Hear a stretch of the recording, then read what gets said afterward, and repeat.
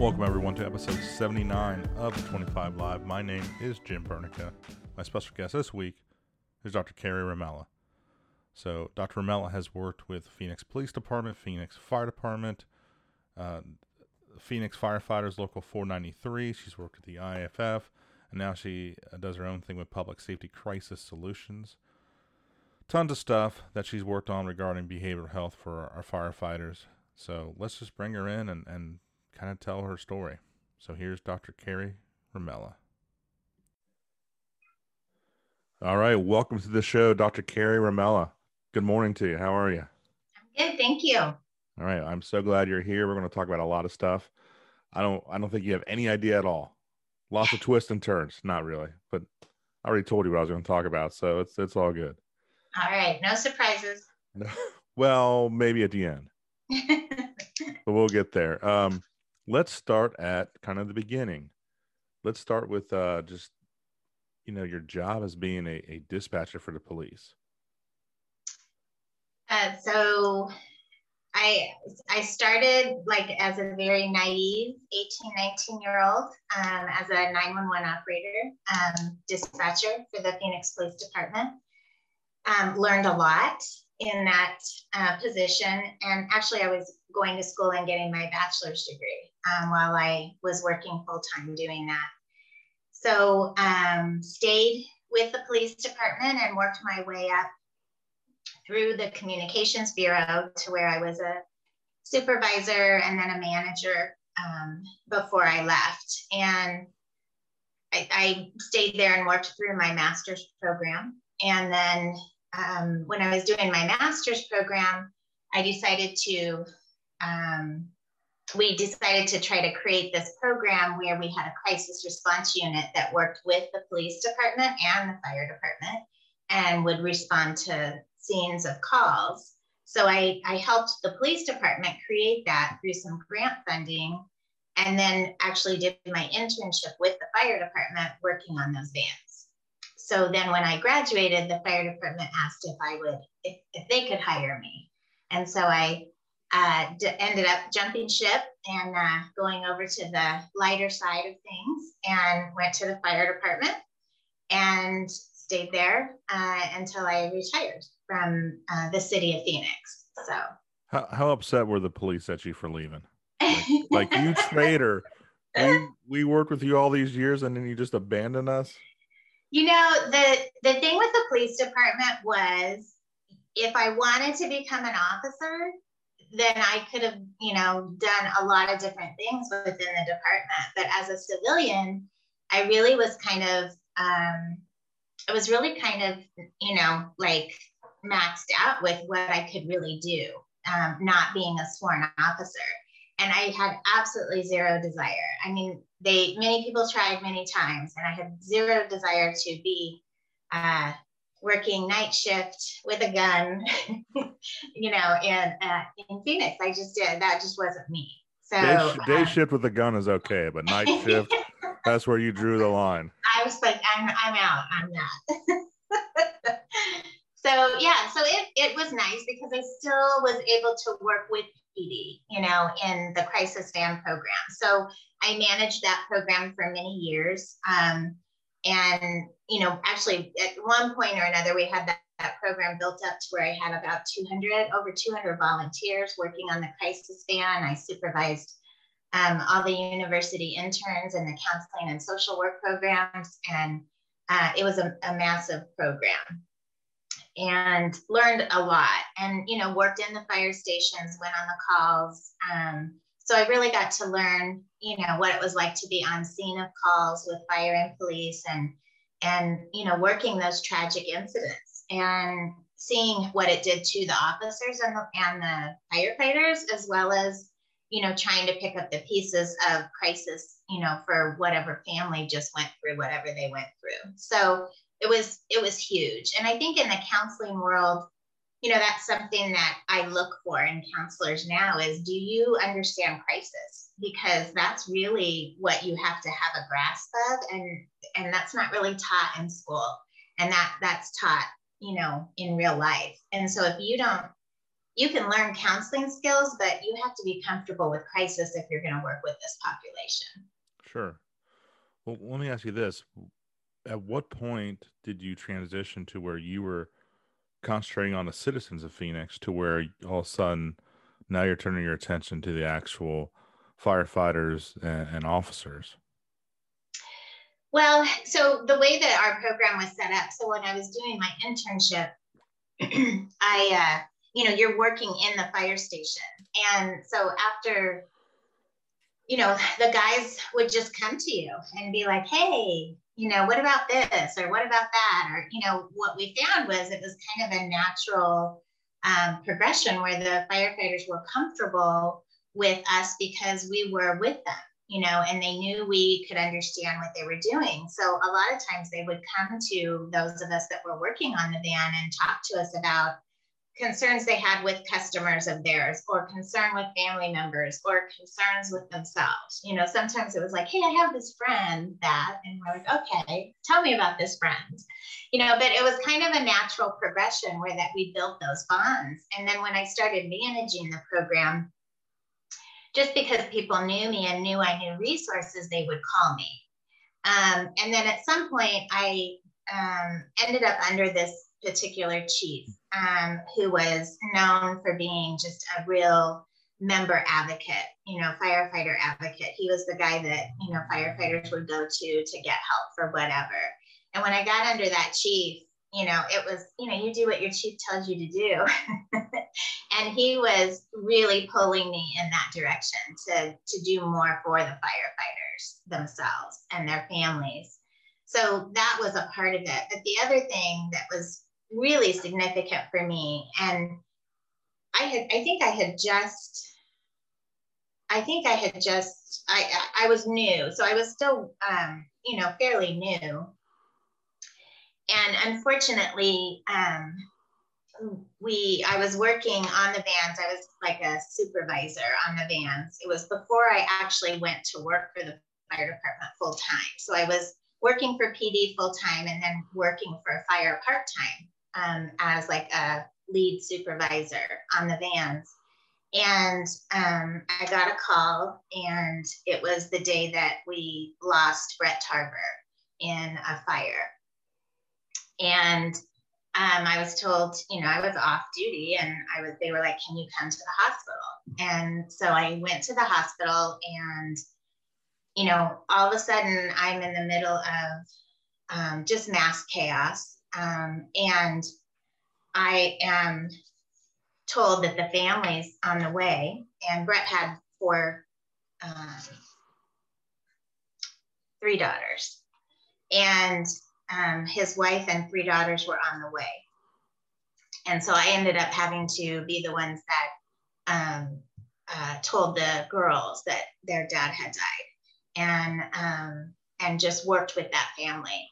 And, after doing that, I thought, if I never do anything else in my career ever, it was worth it just to be able to be there that day and to work with that family. And I mean, I'm still friends with them now. And, I think that was just a real eye-opener of the magnitude of what that took, what that did to the department, what it did to the family, just the rippling effects of that incident. I was like, yep, this is definitely where I can make a difference. There were some other types of incidents, particularly there was a good amount of suicides throughout the department as well. And that's, correct me if I'm wrong, but that's when you really got involved and started realizing you needed to be proactive and try to prevent that to begin with. Sure. So I had stayed in my position with the CR vans, and then we basically had a period of time where we had 4 suicides in 7 months in our department. And so obviously that rattled our department as well, and something needed to be done. And so at the time we had Chief Khan was our fire chief. And Chief Khan came to me and said, we're taking better care of the public than we're taking care of ourselves. And that's got to change. And will you help us? Will you help I want to create a task force, and I want this to be your focus. I want to take you out of what you're doing and make this be your priority for right now. So we did that. We had a task force that we, started working, and it was, many members. And I'll tell you, when we opened up that task force, it was an open meeting. I've never seen. I mean, I've been doing meetings in the fire department forever, and we had well over 100 firefighters come to that first meeting, and they to give us opinions of what they wanted and what they needed. And that's really where it started.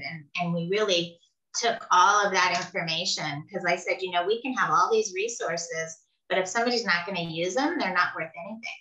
And so that's where we started, was, what do you guys want? What will you use? How can we do this? And so it was a 3-year period of time where we put all of this together, and kept that task force for 3 years. And then it ended up transitioning into a standing committee. So that way there's always, it can't go away, so if there's a standing committee, then there's always a chair. There's a management chair and a union chair. And that is how we've kept our program, surviving through these years. Very nice. At some point, you retired, but not really. Correct.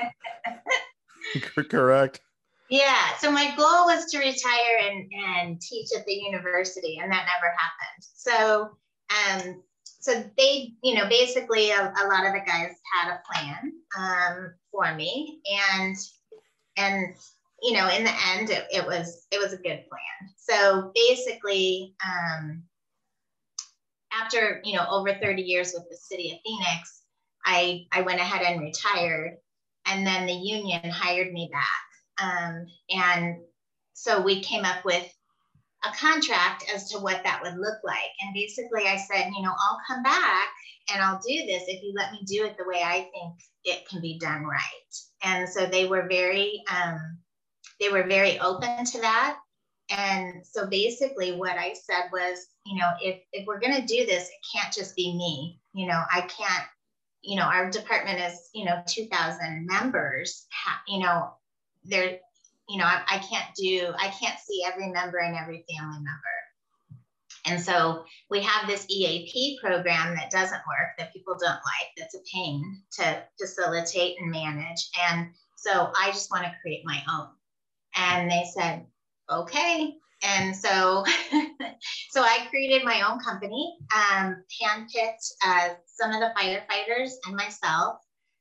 We handpicked therapists, and created just building this program. And we kind of we interviewed therapists and told them what we wanted and how we wanted to work with them and how things would happen. And, it's worked. So now, it's a pretty seamless process. It's something we're pretty proud of. It's something that, seems to be, we have now over a 30% utilization rate of our EAP program. And before when we started the task force, we had a 3% usage. And then when we created a peer program and had peers kind of trying to get people to use the EAP program, we got it up to like 10%. But now with the program the way we have it, we have over a 30% utilization rate, which is amazing. And that's on top of some of the other stuff that we've been doing. So I'm not a big stats person. It's more, word of mouth is what I think is the biggest, and successes, is the biggest criteria I use to know if things are working or not. So the other thing that we were, one of the big issues in the fire service that we've been working on is a lot of the presumptive legislation for, the cancers and for PTSD. And so actually what we did here in Arizona was, instead of going for presumption, what we did was we got a Senate bill or House bill passed that basically mandates the departments to cover 36 counseling sessions at no cost to the employee for any type of a significant traumatic incident that they might have gone on. And there's some other provisions that go with that. But part of it is they're allowed to pick what counselor they want to go to. And that the counselor has to be paid at a certain rate. And so by developing that protocol, we've been able to serve hundreds of firefighters and police officers through that House bill, and it has made a significant difference. It's huge.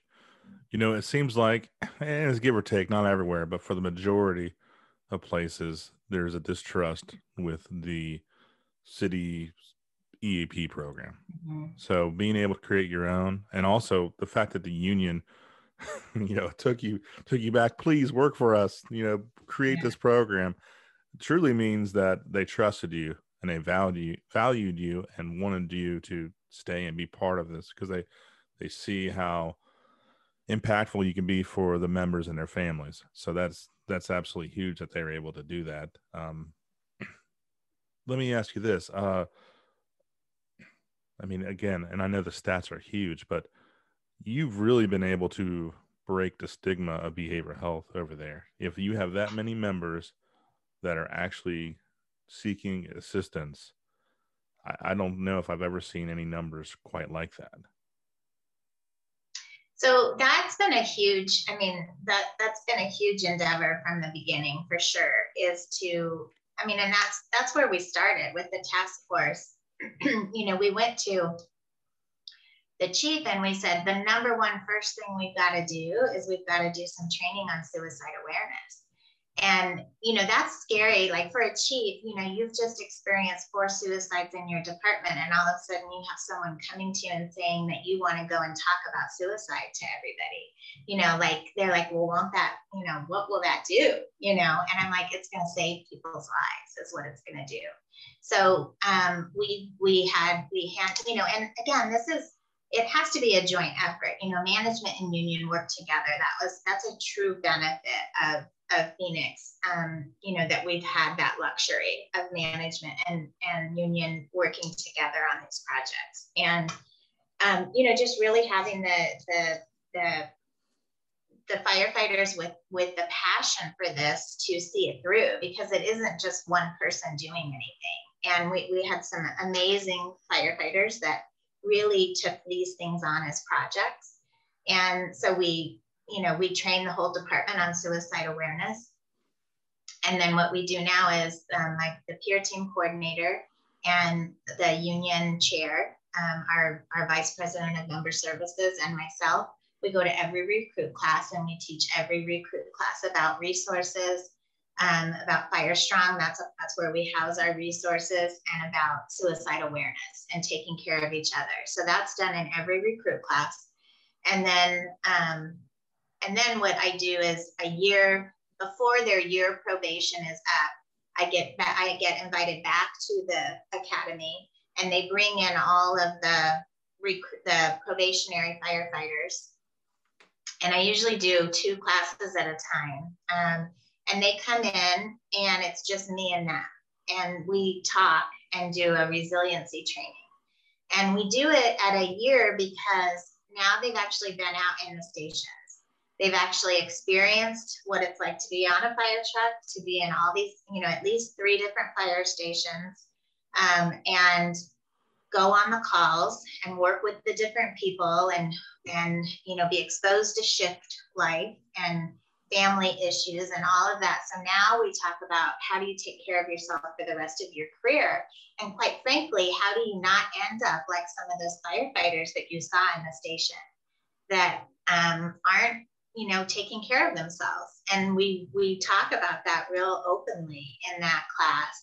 And, you know, I get them to see that, look, you know, think about that guy, because when he was you, when he started, he didn't think he was ever going to be that way either. And he is. So how are you going to prevent yourself from getting there? So we do a lot of training on that. And, you know, it's about, you know, just, you know, taking care of each other. I mean, I'll have the RTOs at the academy calling me saying, hey, we're worried about this recruit. Can you reach out to him? Like they're starting, you know, the whole membership has embraced, you know, taking care of each other. And, you know, this the last couple of months, we just started something that I really kind of was awestruck.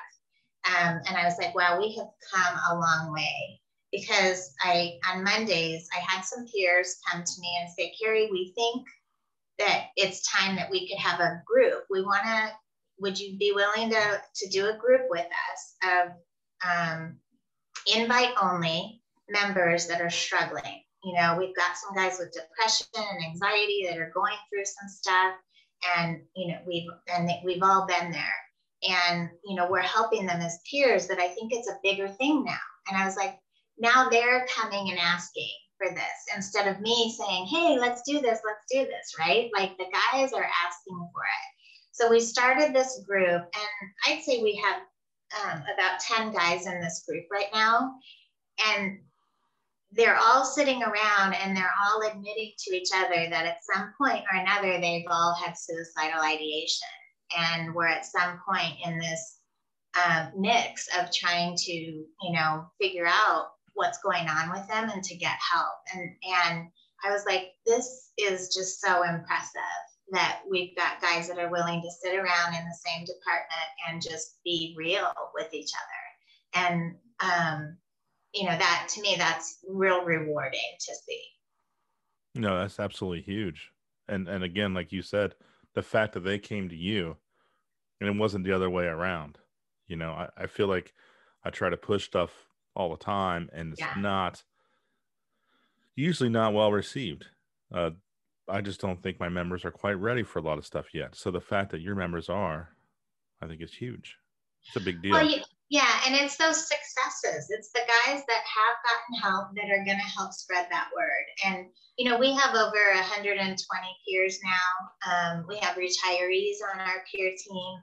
And I think that's really, the peers are really who have made such a huge difference in just the atmosphere and the stigma and everything. No, that's great. I did want to go back a little bit. There was a lot to uncover there. Talking to recruits, that's something I will get to do here soon enough. And I know a lot of the other listeners out there get to do that same thing. That's a pretty impactful moment when you're able to talk to them from the very start and give them the heads up that this is what you're getting into and this is what you need to worry about. That's not anything that I received, 20 years ago. And and a lot of firefighters did not get that. So if you wouldn't mind, could you kind of touch on some of the items, I guess just the highlights of what you kind of preach about when you have that opportunity? So our recruit training, basically we go in and we start with, just some expectations, basically, do you remember that interview that you did and everything you said in that interview to get hired? Now we're going to talk to you about what that really means, And so we kind of start there. We talk to them about some of the statistics, like this is what happens to first responders. We talk about the divorce statistics and substance abuse and suicide. And, we kind of throw some of those stats out there and talk. Is that an issue? And we talk about, how, we all have our everyday life and our everyday stressors, but then what do we put on top of that as a first responder? So we kind of go into, how sleep deprivation is going to eventually be a problem, and about overtime and about self-care and managing things. And so we go into all of that, and then we show them what all their resources are. So we talk to them about the EAP program, what that means, how they can use all these things. We talk to them about the peers. We encourage them to get involved, in helping and taking care of each other. It's like, you've gotten this job, now you need to give back. How our member services program does, lots of fundraisers. We do lots of, just how we help the members. If your loved one gets sick, if you get sick, how we've helped people and that they need to start investing in that. And then we, go into, the real basics of suicide awareness. So how can you see if somebody's, not being themselves, if somebody's not, okay? What are the warning signs? How do you ask somebody? How do you acknowledge it? We'll actually throw out some case scenarios like, you're a booter, you're a probie at a fire station, and you've heard somebody say X, Y, and Z. What are you going to do? And that's a really tough spot to be in because you're this, new guy. What are you going to do? But we show them what can you do as a new guy. You have lots of options. So the main thing is don't do nothing. So we talk to them about that. And then we show some videos. We have some testimonials of some of our respected firefighters that talk about different problems that they've gone through and how they've gotten help. So it's, I think it's really impactful, and we talk about the fact that, we've had, X number of suicides. But I can also tell you that we've had, way more saves than we've had losses. And that's something that we can't not talk about. We need to talk about that because that means that there's still people out there that are suffering that we can help and we can make a difference. So we talk about how your job is to save lives. And now you need to think about saving your own lives. No, that sounds awesome. Now, you kind of touched on earlier, probably a good segue right there to touch on FireStrong. Because I know it's a resource for all your recruits, but it's also a resource for everybody else that's out there. So one of the things that came up out of the task force was the membership basically said, we want a website that we can go to, that we can educate ourselves, that we can find our own resources, that we can make connections, we can contact people, and we can do all of that confidentially without anybody knowing about it. And this is what we want to know. What is counseling? What happens if I go to a counselor? What are they going to say? What's going to happen to me? What, if I want to check myself into a hospital, what's going to happen? Like whatever their questions were, we had them write them all down. And then everybody got together. It was a huge committee and developed all of this material. None of us knew what we were doing. We found people that knew what to do. So we ended up creating the website. It's gone through many versions. And of course, when it was first created, it was for Phoenix. But once you put something out on the web, everybody has access to it. So, other departments started, calling us, and it was like, you only have so much time in a day. And it's like we were spending a lot of time helping other departments. And it was like, okay, how can we change this platform to make it be to where anybody can use it? And obviously there's costs involved in that. So, we did have to come up because the union, didn't have money set aside for this. So we came up with some different ideas and membership costs and how we could do it and found the right people to help us. And so we did open it up to where anybody could have it. And now we have, like a social worker that we pay to help the departments set up their resources and find their resources and know, what their resources are to kind of help them along. So it's grown through the years.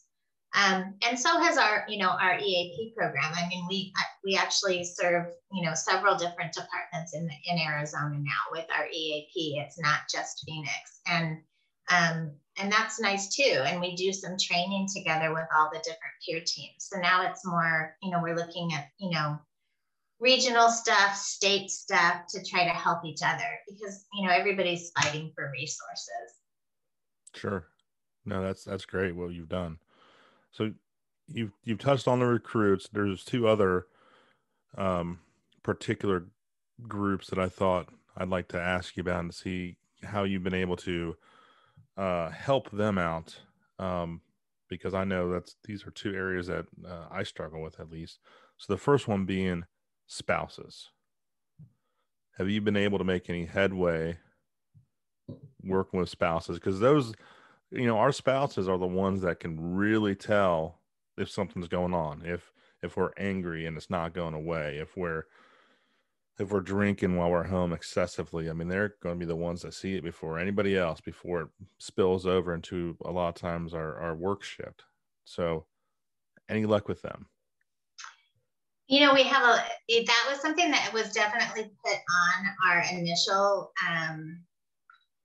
list for the task force.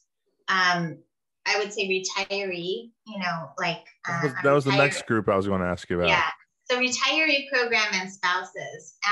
So those are the two that we still, aren't where we would like to be, I would say.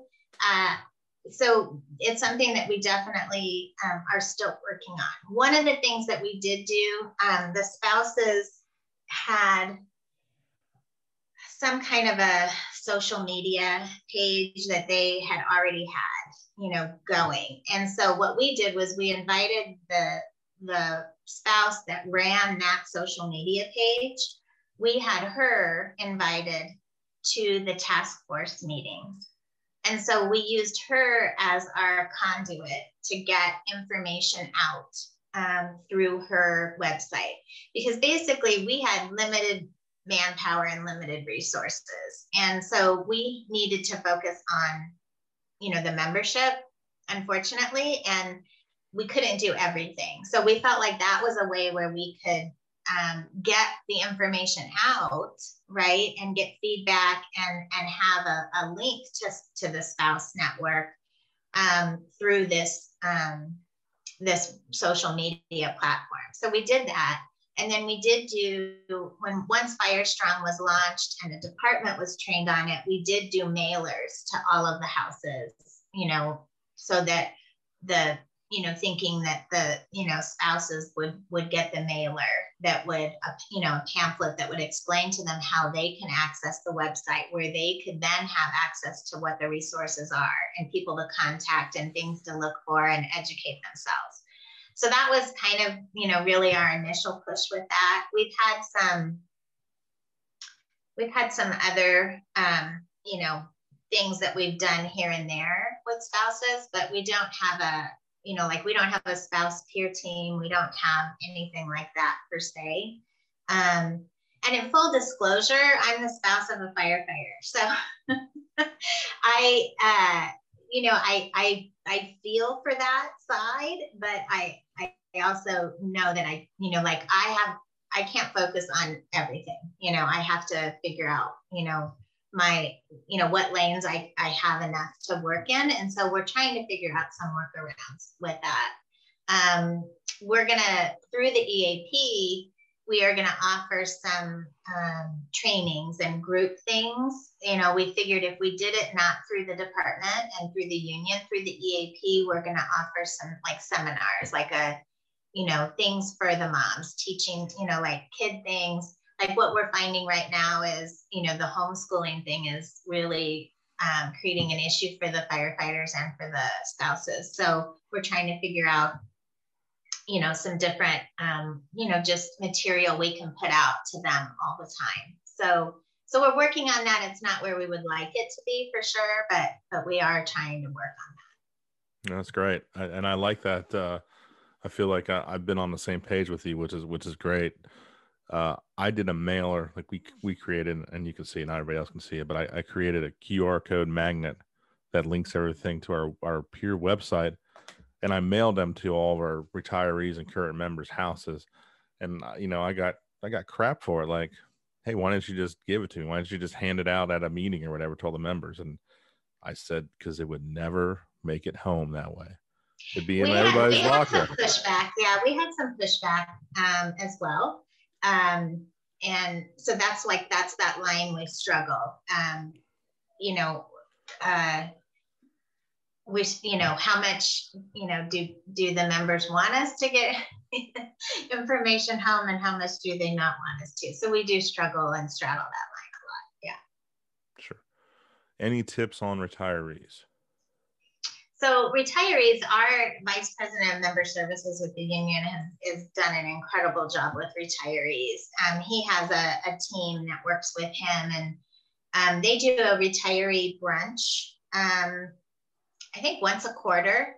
And then we have a retiree that has kind of taken on widows and retirees, and he like if somebody's in the hospital, they do hospital visits. We have a medical equipment account. So if anybody needs any kind of medical equipment, we have volunteers that will run medical equipment for people to use when they need it. It's just like, sending flowers to the widows on holidays. Just they've done a really good job of staying connected that way. We have something that we call a taco bust I think it's once a year, where we make sure we invite retirees and active duty. It's on each shift, and it's off-site thing, and that's meant to be a way to keep the retirees connected. So we've tried a few things like that. We put the retirees on the peer team. And so COVID has obviously stalled quite a few things, unfortunately, but they wanted to do things like create a volunteer page and have, different things that the union's working on, and have a page to where, retirees could sign up and volunteer and do some, mentoring and volunteering. So we're looking at some things like that to just keep them involved, I think is the thing that they're looking for. No, that's great. I love it. So you mentioned, well, let me back up. It seems like you've done a lot of things for Phoenix Fire Department, for their local, and it's gone so well that it's grown beyond that. The Fire Strong is a great example of that. Another thing that you mentioned earlier that I know is just really starting with the IFF is the resiliency program. I can barely say that. You think if I have a radio program, I would be able to say those words. Resilience. You know what I'm saying. It's all good. So you were a big part of that program, though, at least getting it off the ground floor. Could you kind of touch on that? Yeah. So that was kind of the last, the last thing on our task force, was, we were going to do the initial, suicide awareness training. And then how are we going to follow that up, with taking care of yourself, right? So I was actually working on my doctorate degree at the time. And so I focused my dissertation research on resiliency in the fire service. And so really delved into it. And then we were, as a team, we created a resiliency training that we wanted to give to the entire department. So, so we came up with this training and rolled it out. That was the last thing that I did before I retired. Rolled it out to the entire department, which is a feat. I think it ended up being something like 80 or 90 classes I had to teach to get this thing rolled out to everybody. And so we did that, and we just got such good feedback from it. I mean, some of the saltiest, firefighters that with, 20 plus years on, came out and said, that's the best training I've ever had in my entire career. I wish I would have had this when I started. And so that's really why, that again, they drove it. They're the ones that said, you need to teach this to our new firefighters. So that's why we now have a spot for the probationary firefighters to teach it. So what I teach them obviously is a very scaled down version. So then I started, working with the IFF. We started working with them when they were trying to develop their peer support program. And so there was quite a few of us from all around the nation that got together, and we all put all of our materials together, from all the different programs. And we, took the best of everything from all of our programs and created the peer support training. And it was, a really impressive, endeavor to go through that process, working with everybody from all over. And so we created that, and we're teaching that. And we, through IDC, that peer group comes together, and we would plan, okay, what's next? What are we going to work on? Are we revising this program? Are we developing something new? So through IDC, some of the things that had come up was a resiliency training. And so the IFF asked if I would contract with them to help create that. So I worked on that with them, and we finished it and rolled it out at the last Redmond conference prior to COVID. And then now we're in the process of converting it to an online program because all the in-person training stopped.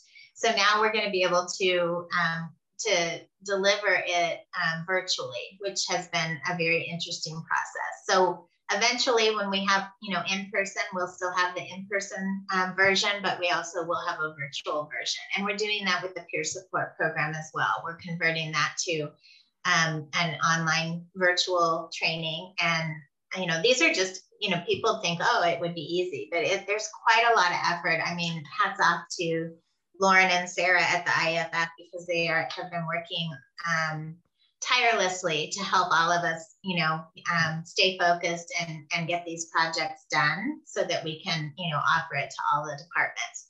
So that's kind of, one of the things that we've been doing from the IFF standpoint. And then that group, us, the instructors for resiliency and for peer support, the other thing that we do for the IFF is we do deployments. So if there is some kind of a crisis situation, a traumatic, large scale issue that happens somewhere in the United States or Canada, there's a cadre of us, mental health professionals and peer supporters that the IFF will send to those locations to help those locals manage whatever incident they're working on. And so by doing that, we just learn so much.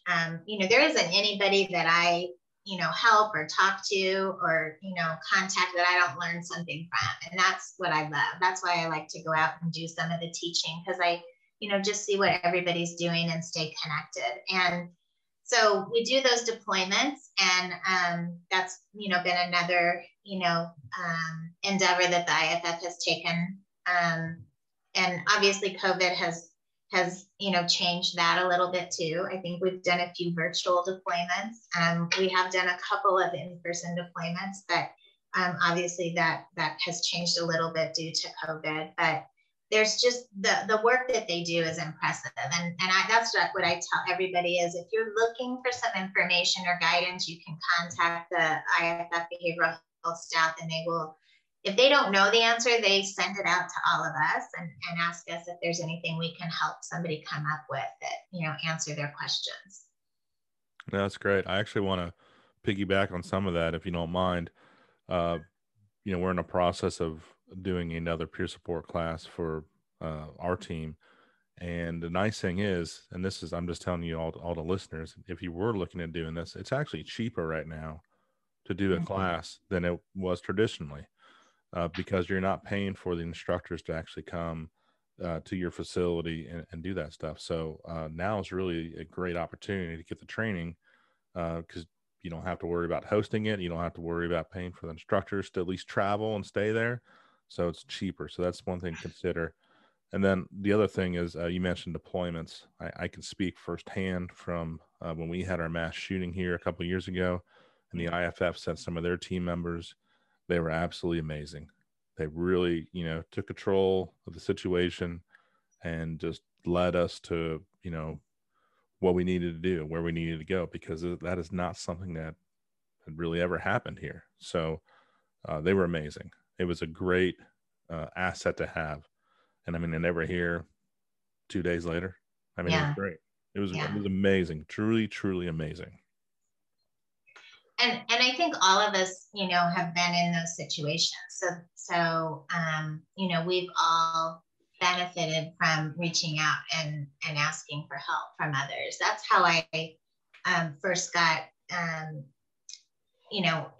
always been, working for the union, but I hadn't, done it more than in my little bubble, and when I was still working for the fire department at the time, and I got a call from the chief, and he said, I need you to go to Prescott. They've just lost 19 firefighters. I need you to go up there. I need you to help them. And I was like, okay, Sure. So I, ended up going up to Prescott, and, it ended up like ended up living up there for 6 weeks, and, trying to figure out how to maneuver a situation that was unimaginable. And, when we were working that incident command, the heads of the IFF were there, and they were like, "What do you need? What can we help you with? What resources can we find for you?" I mean, it was impressive, and that was, because everybody's in our area. I mean, our whole, state was affected by that, and we were using so many resources in so many different ways.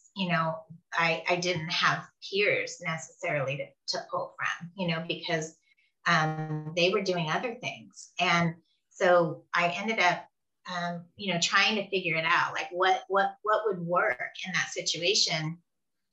And one of our 19 that had passed was the son of an LA County firefighter.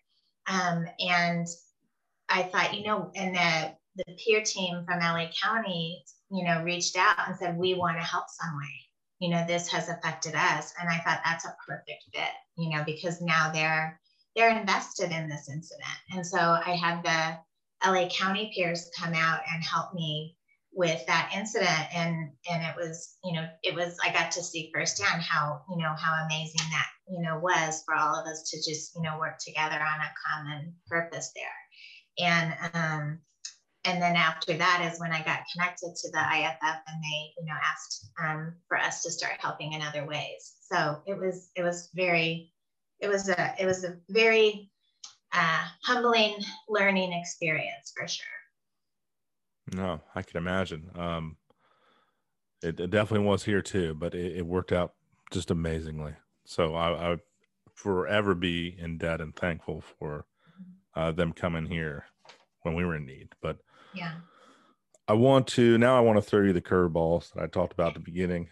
I have a thing called, and this should be all in good fun now. So I have a thing called the 25 questions. I'm not going to ask you 25 questions, but I have a list numbered 1 through 25, and you just tell me the number, and I'll ask you the random question, and then we'll get you out of here. How does that sound?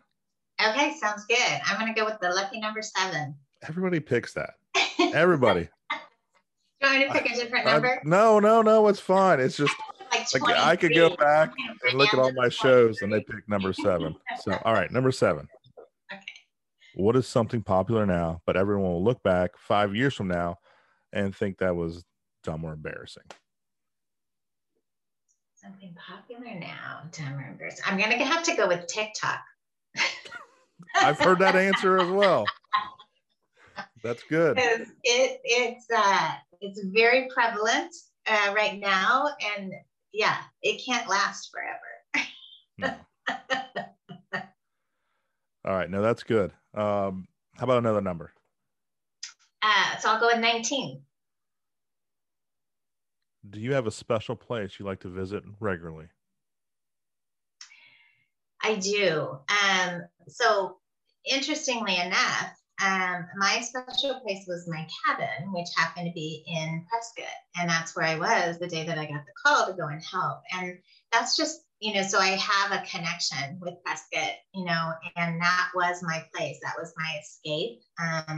We have 5 acres, and all I see is pine trees. And, but I'm still connected. My cell phone works. I can take my computer.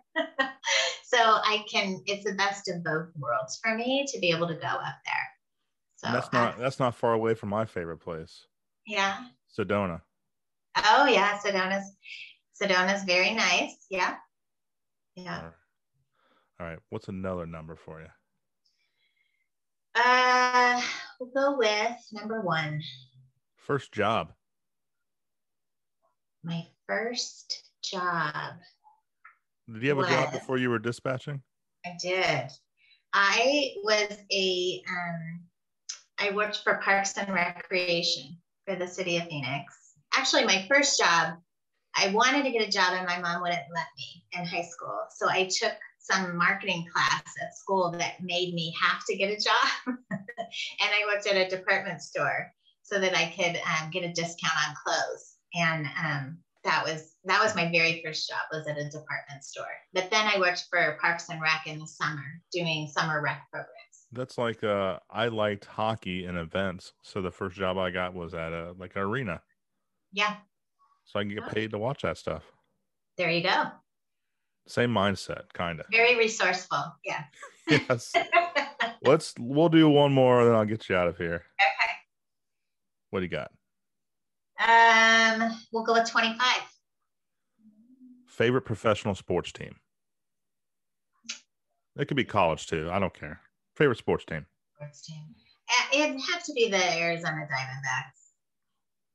Yeah. It used to be the Suns, but I got out of basketball. So I have to say it's the Diamondbacks now.